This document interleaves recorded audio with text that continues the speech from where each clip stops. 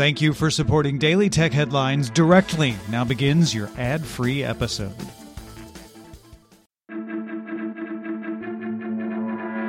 These are the Daily Tech Headlines for Monday, February 8th, 2021. I'm Rich Straffolino. The censorship monitoring organization GreatFire.org reports that the API for the audio-based social network Clubhouse is now blocked in China, although the app's website remains available. The app was not officially listed in China's App Store, but the app could previously be used without a VPN in the country. Xiaomi announced an international version of its Mi 11 flagship phone after releasing the phone in China back in January. The phone features a Snapdragon 888 SoC, a 6.8-inch 120Hz 1440p OLED display, supports 50-watt wireless charging, and runs Android 11, starting at €749. Xiaomi's latest concept phone has a quad-curved waterfall display, meaning a deep 88-degree waterfall curve on all four sides with no ports or buttons. Xiaomi says this will enable a true port-free unibody design, although promotional imagery shows the phone's corners blank with small rounded cutouts. The monitoring group NetBlock's Internet Observatory reports that internet traffic in Myanmar fell to 16% of typical usage as the military government instituted a wide internet blackout in the country. The government previously announced temporary bans on Twitter, Instagram, and Facebook. Google has launched Google News Showcase in Australia.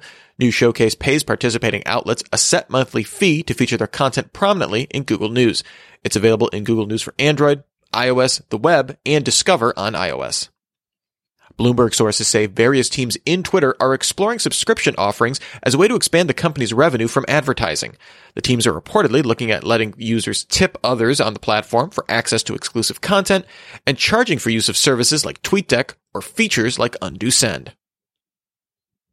NVIDIA now requires any company selling a laptop with an RTX 30 chip inside to disclose specific clock speed stats and total graphics power on product pages.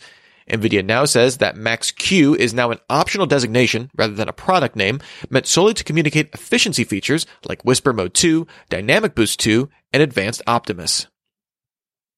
The beta release of iOS 14.5 now supports setting a default music streaming service for Siri.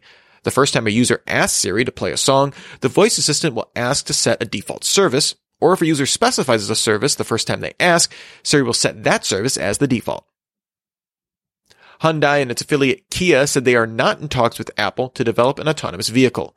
Bloomberg sources say talks between Apple and Hyundai paused weeks ago, and that Apple has discussed similar plans with other auto manufacturers. Renesas Electronics agreed to acquire the UK-based chipmaker Dialog Semiconductor for €4.9 billion, although it still requires regulatory approval. Both companies supply Apple, with Renesas, a large semiconductor supplier for the automotive market, and Dialog making power management chips. Ookla added a new section to its iOS Speed Test app to now benchmark video streaming quality.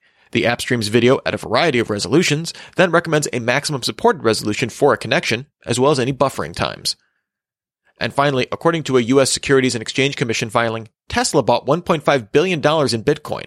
Tesla also announced it would begin accepting Bitcoin from customers, subject to applicable laws, and initially on a limited basis.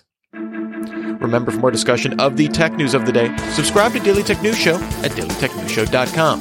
You can find show notes there and links to all these headlines there as well. Thanks for listening. We'll talk to you next time. And from all of us here at Daily Tech Headlines, remember, have a super sparkly day.